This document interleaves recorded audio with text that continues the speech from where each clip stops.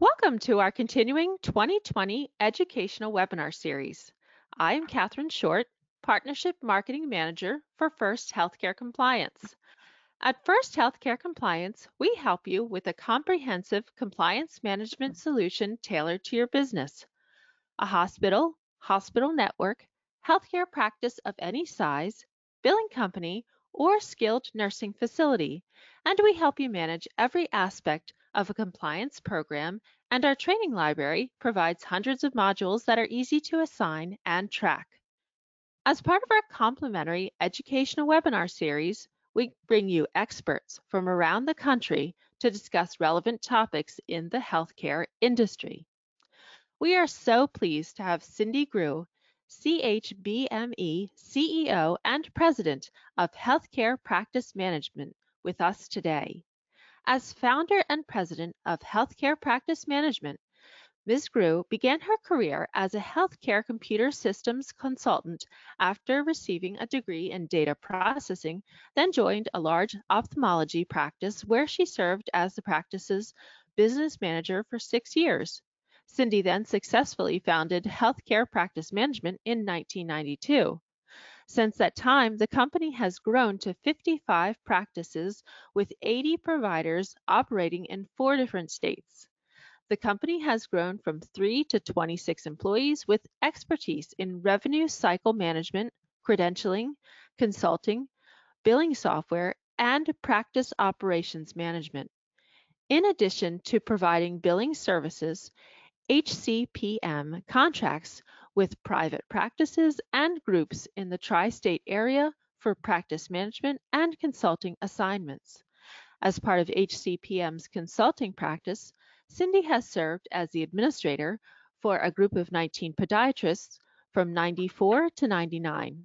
She was responsible for payer contract negotiations, monthly disbursements of income to the group, utilization tracking, and management reports to the board of directors. And she also serves as an expert for litigation cases in the tri-state area. Ms. Grew is active in various professional and community organizations.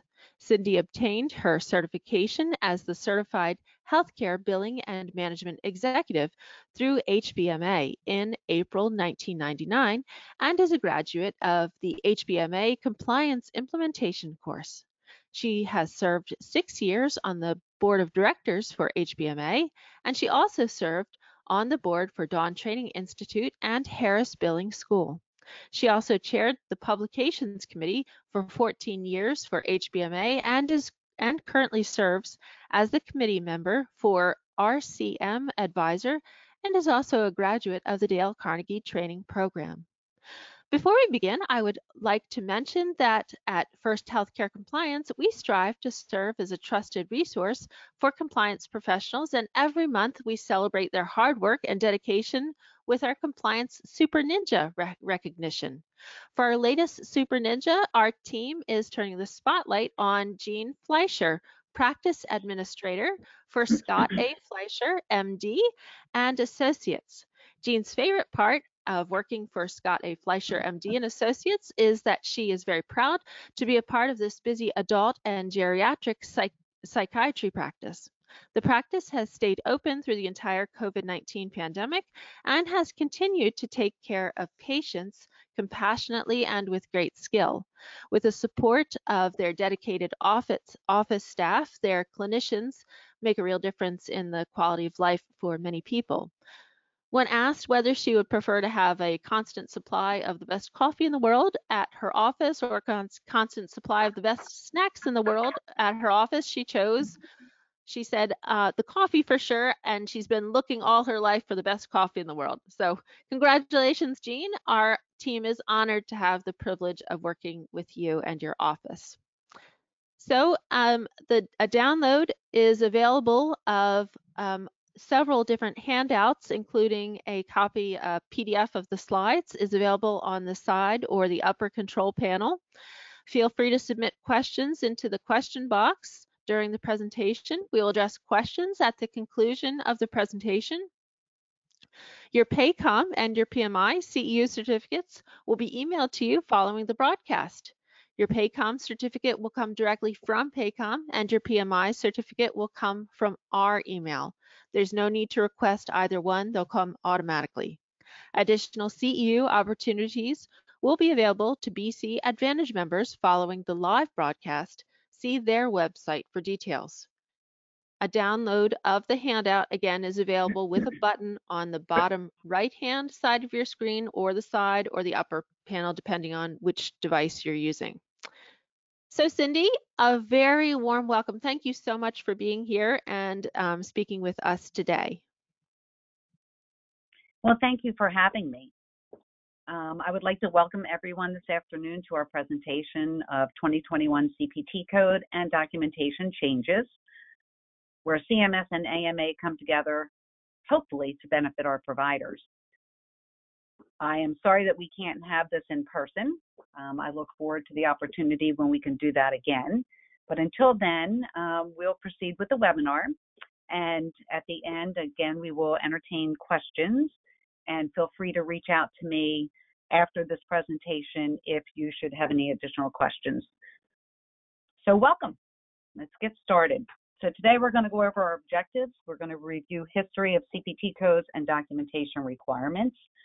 We're going to discuss the CPT code changes that were published for 2021. We're going to review changes in documentation secondary to coding changes, and hopefully walk away with an understanding of the changes in risk related to the future coding frameworks. In 2021, our code simplify E&M coding. It actually is the very first major overhaul for office visits and outpatient E&M coding in the last 25 years. The inclusion of time prior to 2021 was to assist in the selecting of the most appropriate level of E&M services. And beginning in January 1st of 2021, time alone may be used to select the appropriate code level for office or other outpatient E&M services. I do want to note that there are different categories of services that use time differently. We'll get into that in detail a little further along. Let's look at some history. In 2020, CPT coding guidelines. We were required to report on history, exam, and medical decision making. Part of the history, we had to do history of present illness, review of systems, past medical, family, and social history. For the exam of our patient, we had to document body area or organ systems and the fun bulleted points, as well as the medical decision making to diagnose or treat options, and also consider the amount of complexity of data to be reviewed. In 2020 and in prior years, time could be used when coordination or counseling dominated the visit. The majority of providers still were billing under the traditional history exam and medical decision making. The issues with our current coding system: number one, it's outdated, very burdensome on the providers and the office. It's too complex, very disconnected, and ambiguous. As we look for the key changes in 2021, the very first one to note is 99201 was deleted by AMA and recognized by CMS. So 99201 for a new patient, lowest level, is no longer a valid code option. Shocking that it made it this long, because I'm not sure of any provider I've ever met that has ever billed a 99201 for a new patient visit. The creation of new codes for extended visits, the 99417, which we'll get into detail, and a new complexity of service code, GPC1X, from CMS, which will be in our HCPCS book. We'll talk a little more in detail along that line as well. The elimination of history and or physical exam in determining billable code level. I want to emphasize in determining billable code level. We're not eliminating history and physical exam as part of the full picture, but it is now eliminated when you're determining the billable code level. And additionally, our new foundation will be coding based on time or medical decision making. what was the motivation for this change? Prior to actually, I think back in 2018 and 2019, there were several rumors that they were going to change the coding system and basically lump all of our CPT codes together from 99212 through 215 and new patients 99202 to 205 and reimburse everybody the same. Needless to say, that did not go over well at all. So the motivation for change per CPT assistant basically says that documentation for an E&M office visit will now be centered around how physicians think and take care of their patients, and not on mandatory standards that encouraged copy, paste, and checking boxes, as I'm sure all of you can well appreciate that.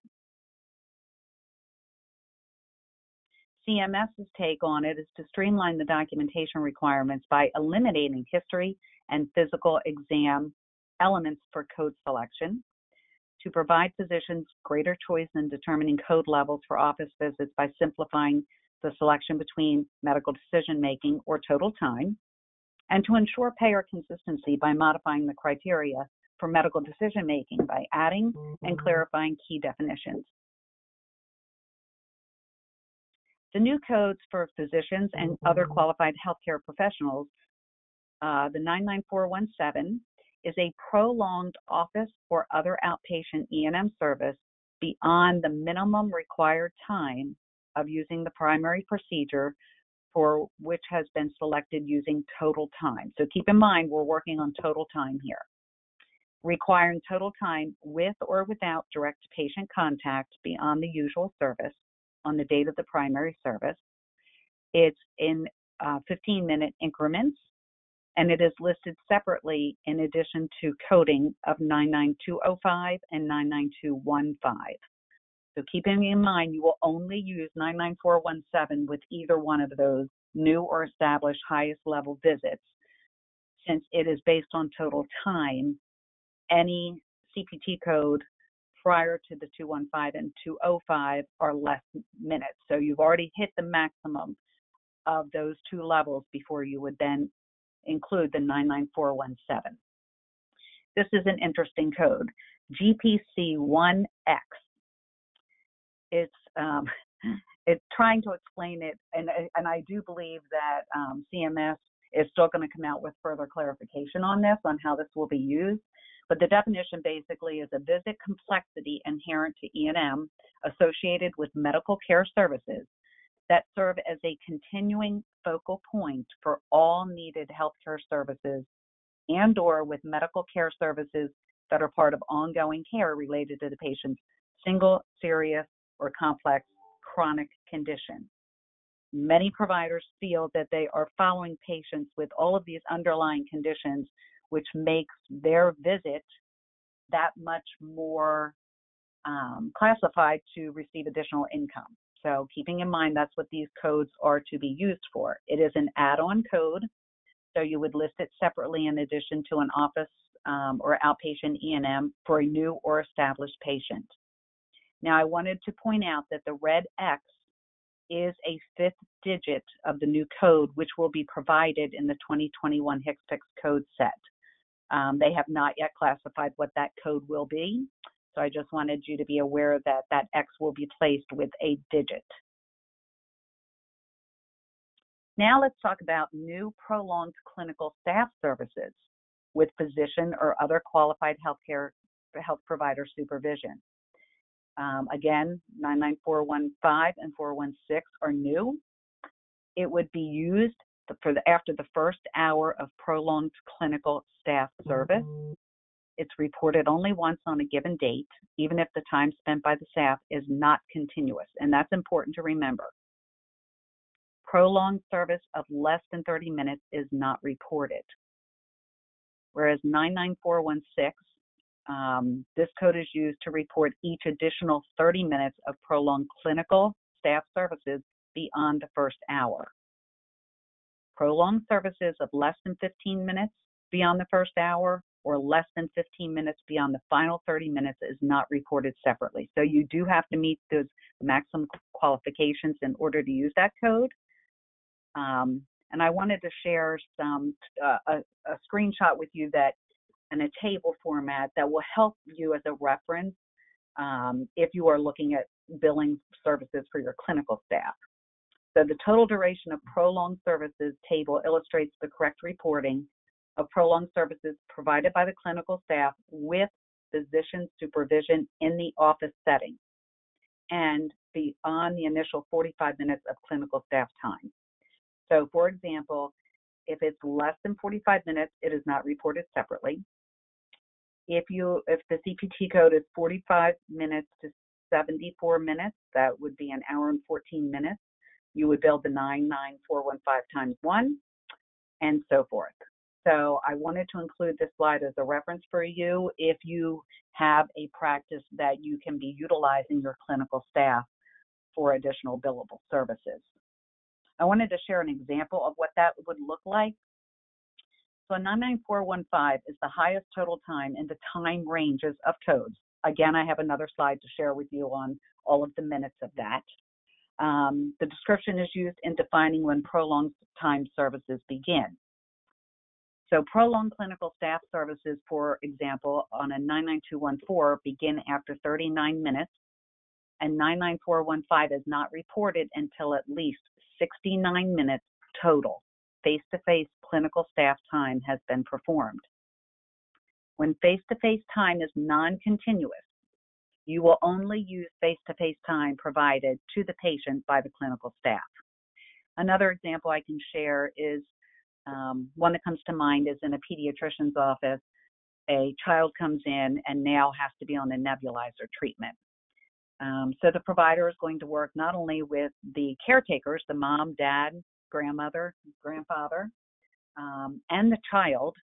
They're going to teach them how to perform the nebulizer treatments, and they're going to monitor that child in the waiting room or in another room while the provider can run off and treat another patient.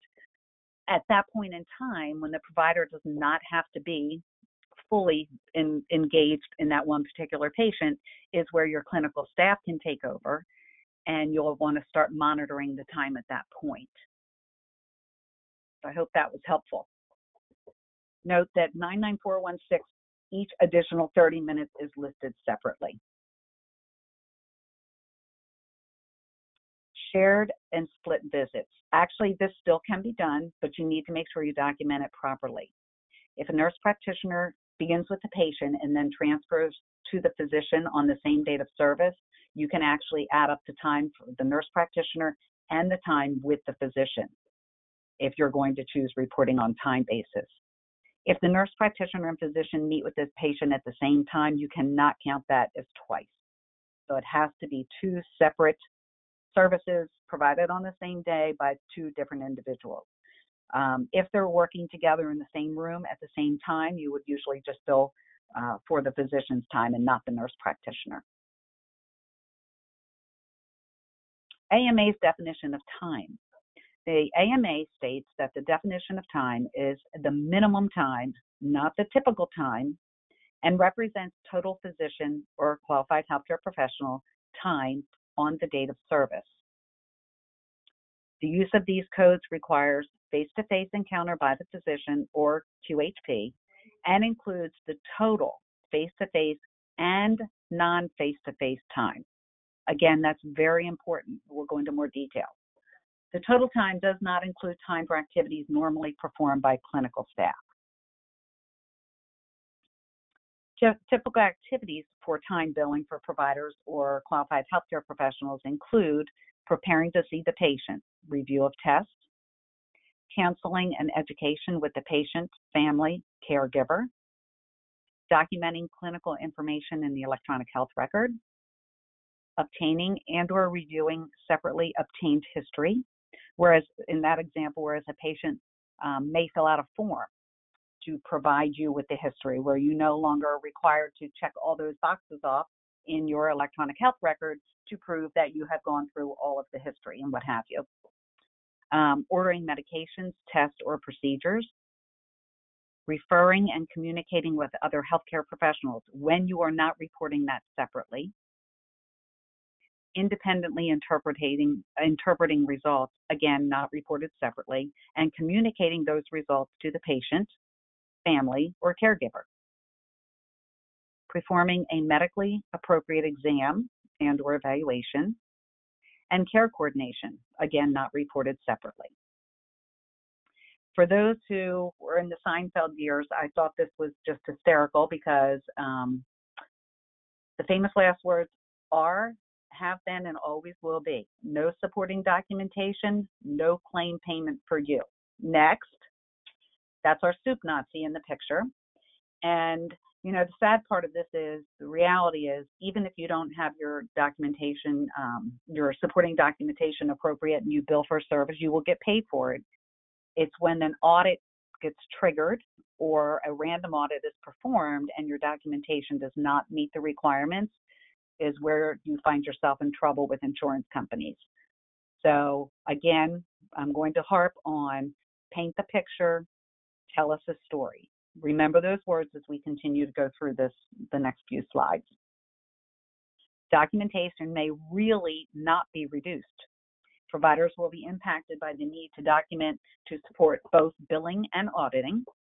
However, the AMA and CMS haven't yet issued guidelines or requirements for what could be audited in the future to ensure proper E&M coding according to the new requirements. So again, more to come. At a bare minimum, my recommendation is it's important to note how the code was selected. Tell us whether you're choosing to bill this based on and document based on medical decision making or the time used. It's worth noting that it's been stated that these changes are intended to help to decrease auditing documentation requirements. But to be safe, providers should still document the work done to prove the time spent when coding according to time, as well as ensure clear documentation in the note, which outlines the specifics set forth in the medical decision-making definitions when coding for medical decision-making. I didn't want to forget to share with you, we're going to approach 3 slides, of which you will have a handout for, and all of that same information is on one page, which will show you the changes for the medical decision-making. So if you're choosing to, the provider is choosing to bill based on medical decision-making, it will be very helpful to refer to that handout. It's important to prove medical necessity for anything claimed, and each individual payer will likely have different requirements for this, so it's necessary for providers to keep this in mind. Use of time in other settings. Time is not a descriptive component for emergency department levels of service. So any emergency department billing will be billing as usual, as you did in 2020. I wanted to show you a comparison. This is also a very helpful chart from the AMA. So this will show you office or other outpatient services compared to other E&M codes. So for example, down the left side, components for code selection, history and exam.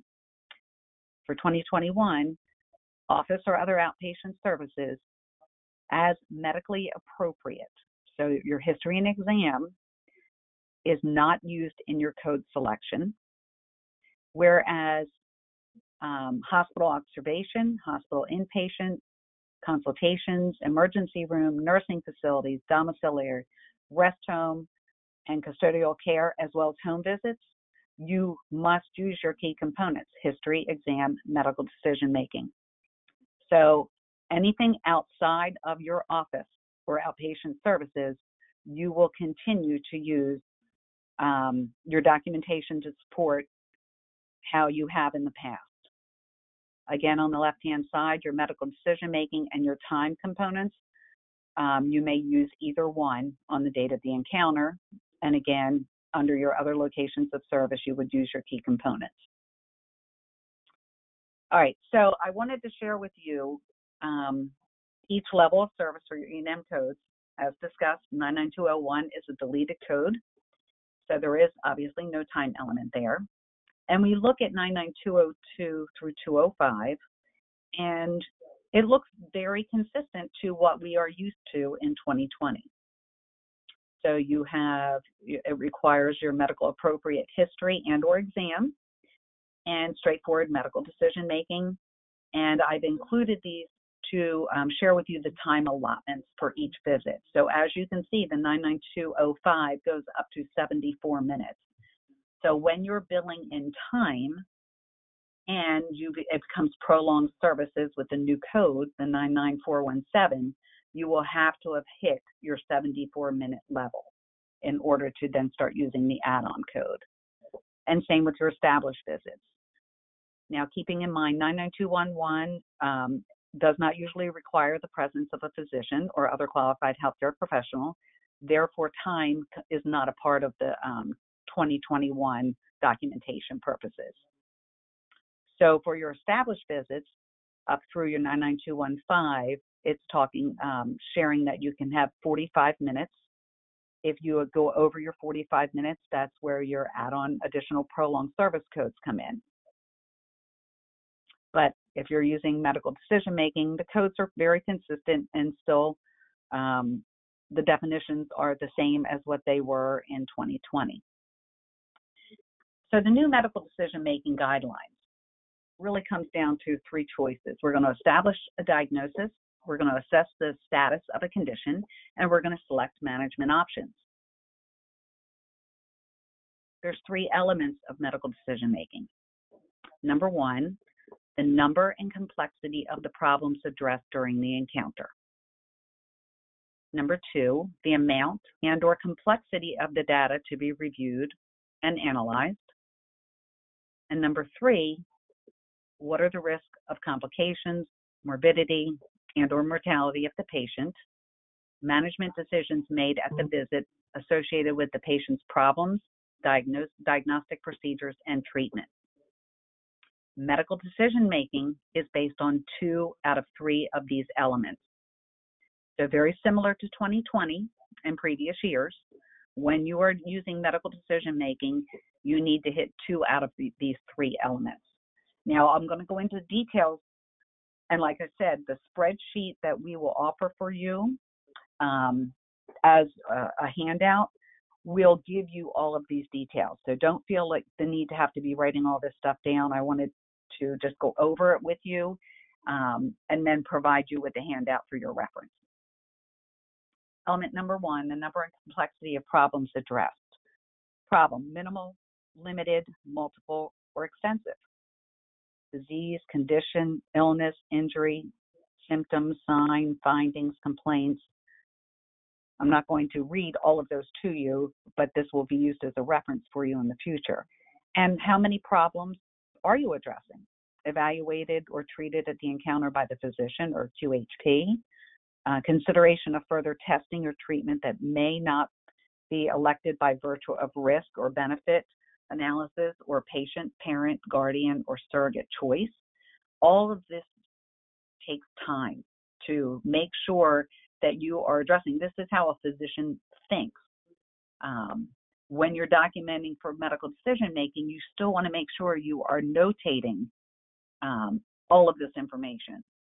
Another professional is managing the problem without additional assessment or care coordination documented does not qualify as being addressed or managed by the physician.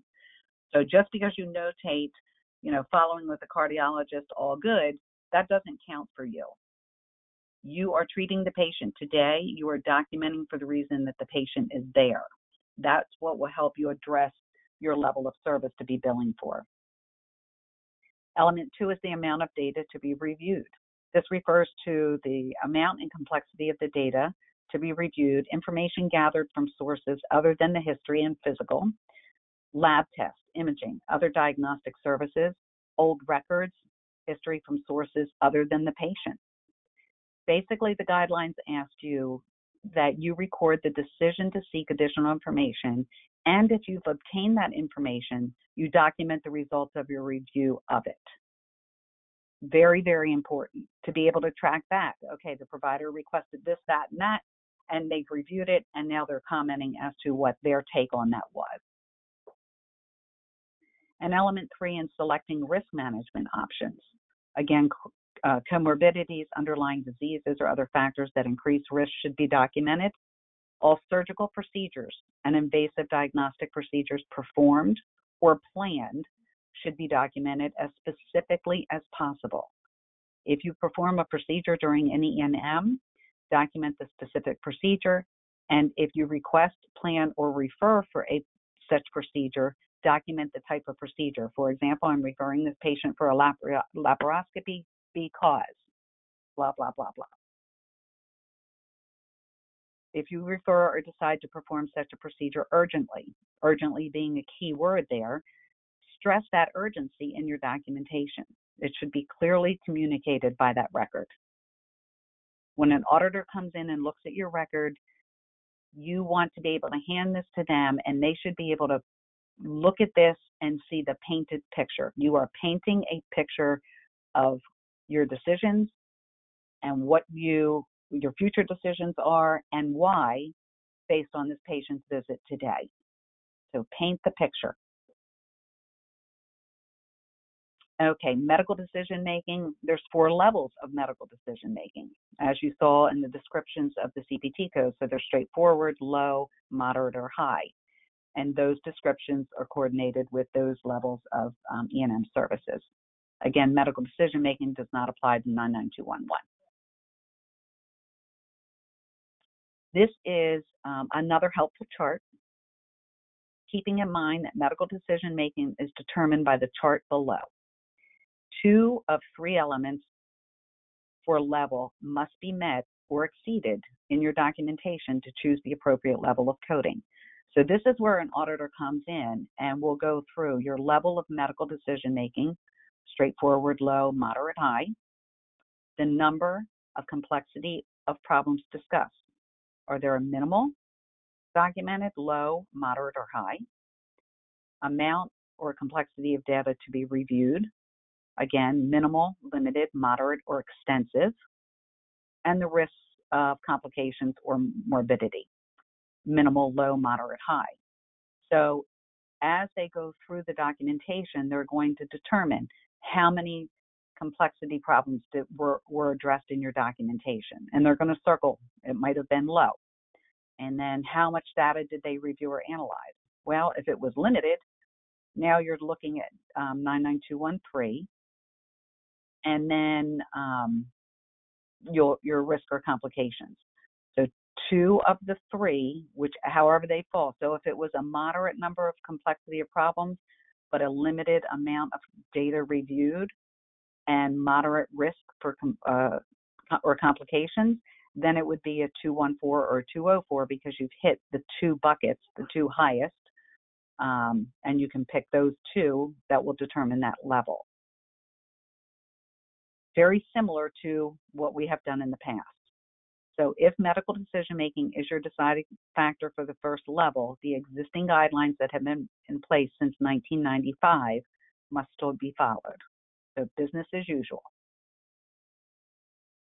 Now, this is the chart that is your handout.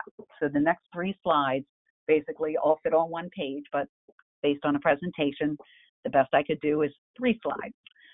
So this will give you some more detail as far as determining, for example, so the number of and complexity of problems. So a 99202 or 212 is considered minimal because it's 1 self-limited or minor problem with minimal risk of morbidity from additional diagnostic testing or treatment, and basically minimal or no data to be reviewed. 99203 and 213. So you look at the complexity of the problems. It's low. There's 2 or more minor, limited, or minor problems, or 1 stable chronic illness, or 1 acute, uncomplicated illness or injury. So the patient could be stable and have chronic illnesses. So you've started with that, hitting that bucket. Now, this is where the changes really come into play for you. The amount or complexity of data to be reviewed and analyzed. So every time you'll see the little red asterisk, each unique test, order, or document contributes to a combination of 2 or a combination of 3 in category 1 below. So This will help drive the detail and or time that you are spending working with this patient. So in category 1, you have any combination of 2 from the following: your review of prior external notes from each unique source, your review of results of each unique test, or ordering of each unique test.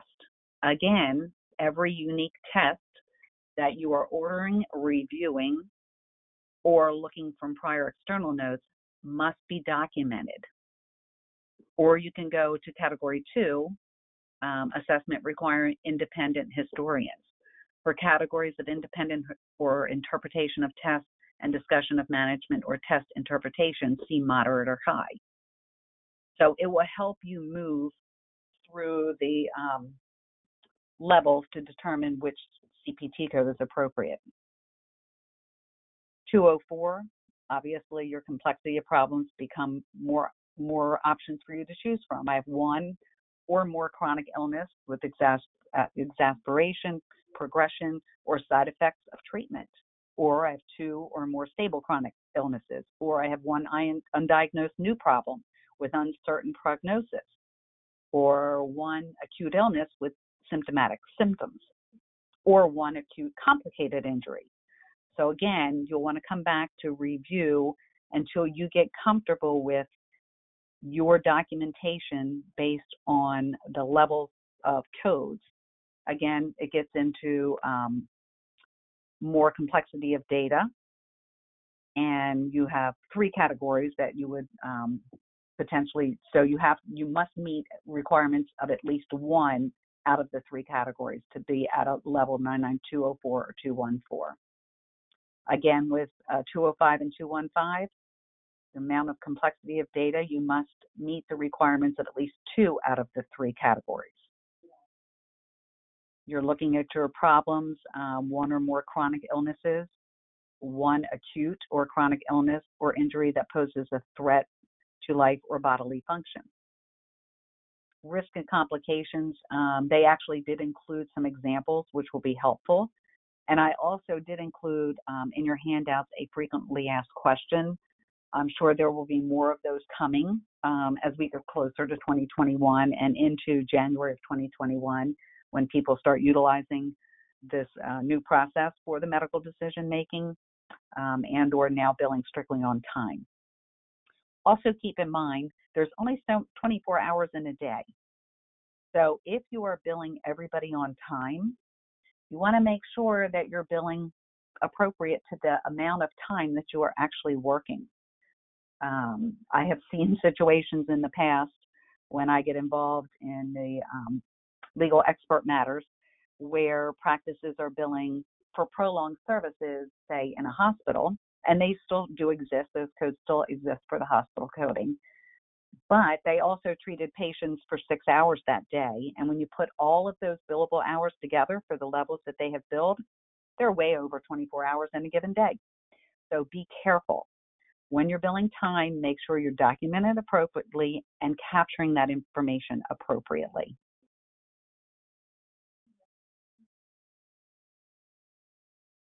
Okay, so billing prolonged service for 99417. Again, this is a chart you want to reference.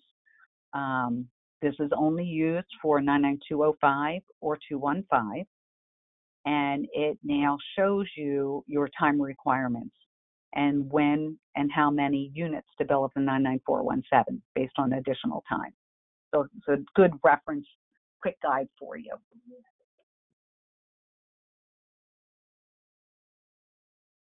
For compliance, the biggest issue is accurate calculation of time. And how are you going to make that happen in your practice? You want to support the time that is spent,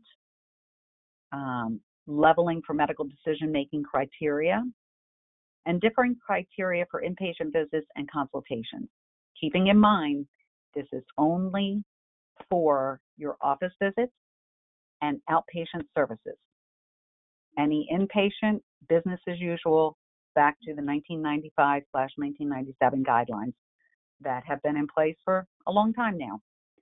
So structure your documentation to support your medical decision making or time-based coding for reimbursement. I wanted to share some resources with you. On the right-hand side under CMS, the fact sheet, that is the actual linked fact sheet that I have provided as a handout. If you would like to read the final rule presentation, there's the link to that. The AMA has a tremendous amount of educational information. Very good resource. A lot of this information that I'm providing today came from the AMA. So I put the link for their educational website, as well as email updates. So you can go to that link and sign up to receive emails of updated information from the AMA. And they also have interactive learning modules and have created those as well for the new guidelines for the 2021 documentation requirements. So a very good resource to follow and to share with your providers, because this is new to them when they're looking at time billing, and you just want to make sure you're covering all of your bases to support what you are billing so you are able to maintain that money in an audit. So I'd like to open it up for questions. I thank you all for being here, and I look forward to the opportunity to cross paths again in the future. So if you have any questions, please let me know. Thank you so much, Cindy. We do have a few questions. So the Wonderful. first one, yeah, great. Let me see your, let's see. It looks like your, perhaps your, I think your mouse might, there you go. I was gonna say your mouse was on top of your name there. Perfect. Okay, the first question is, how do we keep track of time? What's the best way to do that you recommend? Oh my goodness, that's a really good question. Let's keep in mind in 2020 and previous years, you did have the option to bill time. So obviously you had a way to do that, a mechanism to keep track of that. Now, having said that, time will become a more important part of your world in 2021, especially when you're able to bill for prolonged services for the provider and the new coding for clinical staff. So my recommendation would be, as a practice, you're going to want to come up with a system that works for you and all of you. That includes sitting down with your staff and kind of walking through the process. How are we going to be able to track this? Do we need to have a clock in every room? I mean, obviously, you don't want to have a patient see you start a timer and then do their visit and stop the timer and put that down. I can't imagine that they would require you to put start and stop time. But if you are billing for time and you are now adding on your additional prolonged services, you already know based on the timelines for that code, for 99215, it's 45 minutes and you're an hour and 15 into it. So now you're going to add the 99417. You want to be able to say, I am billing based on time as I have spent more than 74 minutes in this visit doing blah, blah, blah. And document what it is that you're doing. You're coordinating care with other providers, with other family members. Again, paint the picture. Keep in mind to make sure that your clinical staff is aware of the process and how they are going to keep track of their time, especially if you're billing for prolonged services for their additional income. Okay, all right, great. All right, so we have another question here. Let me see. Are you basically advising that billing for all other service locations other than the office or outpatient services is business as usual? Very good question. I would say that is a true statement, yes. Keeping in mind, if you're not billing on time and you are billing on medical decision making, to review the handout, because the categories that you are reviewing, that gives you the guideline of what you need to document. And if you follow those guidelines, if you believe that this is a 99214, then you want to make sure your documentation supports those categories, it actually should help you in your documentation process versus the old bullet, point, click, make sure I get 10 of this body part in order not to be dinged. So they took that all out of it. Now it's looking at it from the perspective, it's business as usual, same in the hospital, inpatient, consults, everything. Nothing's changing, except your medical decision-making documentation could be categorized better. So I hope that's helpful. Okay, all right. If I'm using MDM as my preference for billing a particular service today, I don't have to document the history and the physical, is that correct? Okay, yes and no.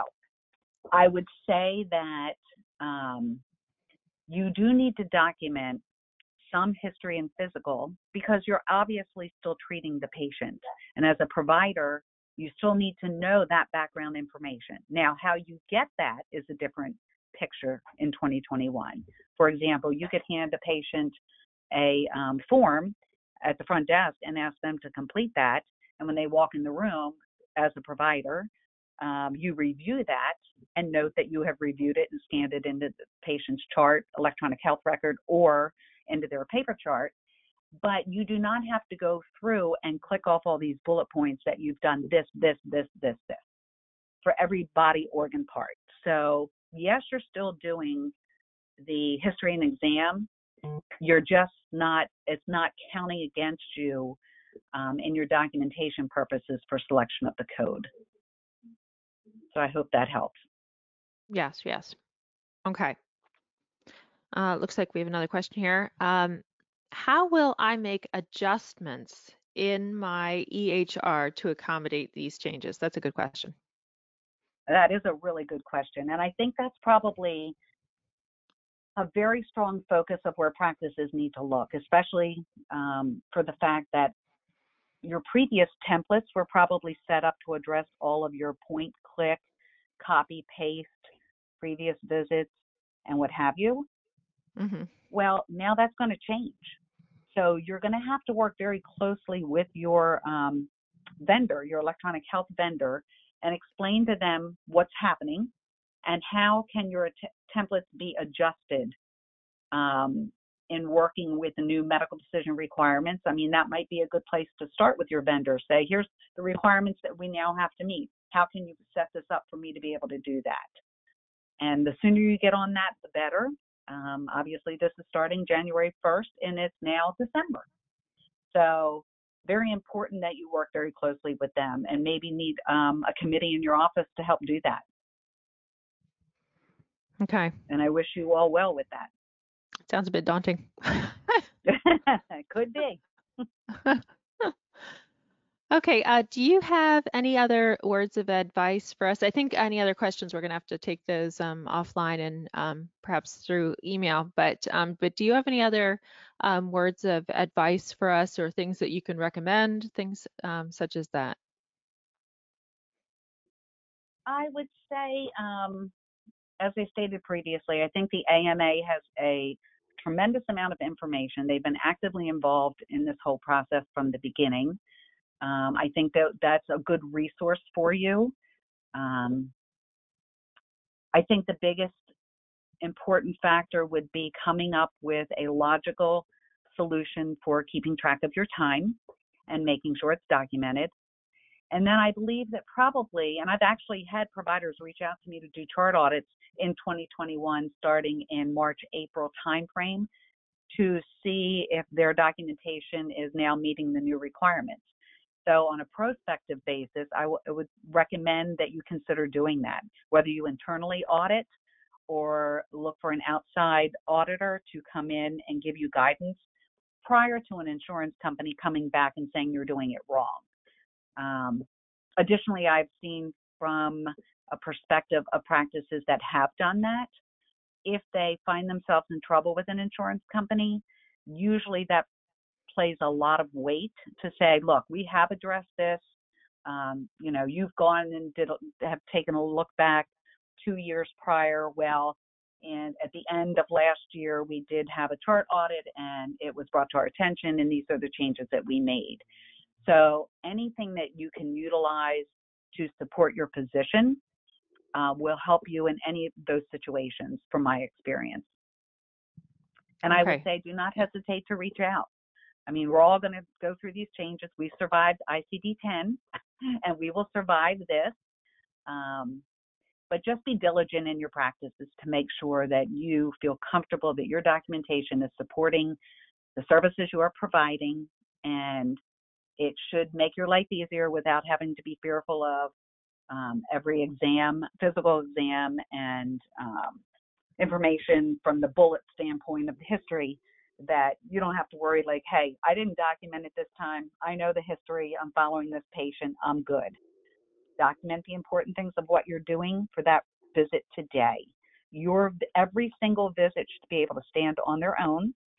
So when an auditor comes in and requests charts, they're going to pick a certain date of service. They need to look at that date of service and know everything that transpired that supported the level that you're billing for today, not yesterday, not last week. So keeping that in mind will protect you moving forward. That's a lot of really great advice. Thank you. Thank you. Oh, you're very welcome. Okay. Well, I wanted to, yes, thank you again so much for being here, Cindy, and to encourage our listeners to reach out and contact you with any questions at all. And well, thank you for the opportunity to present to you. Sure. Well, we really, really appreciate it.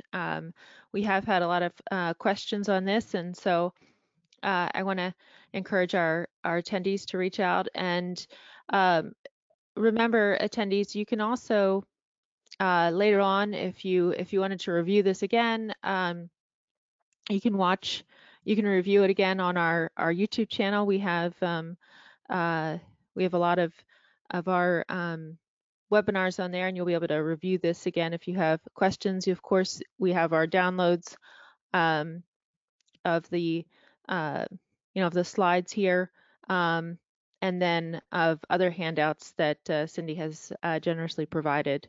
So I think there's 3 handouts that will be available here. So make sure that you get those as well. They're wonderful resources. So please use the contact information on the screen for any additional questions. If you think of any others later, you can send the questions to us and we'll forward them on. Please remember your PACOM and PMI CEU certificate will be emailed to you from within 2 days following the broadcast, if not sooner. There's no need to request it. You can register for future webinars or request a demo of our compliance solution on our website at firsthcc.com, or call us at 888-543-4778. And thank you for joining us.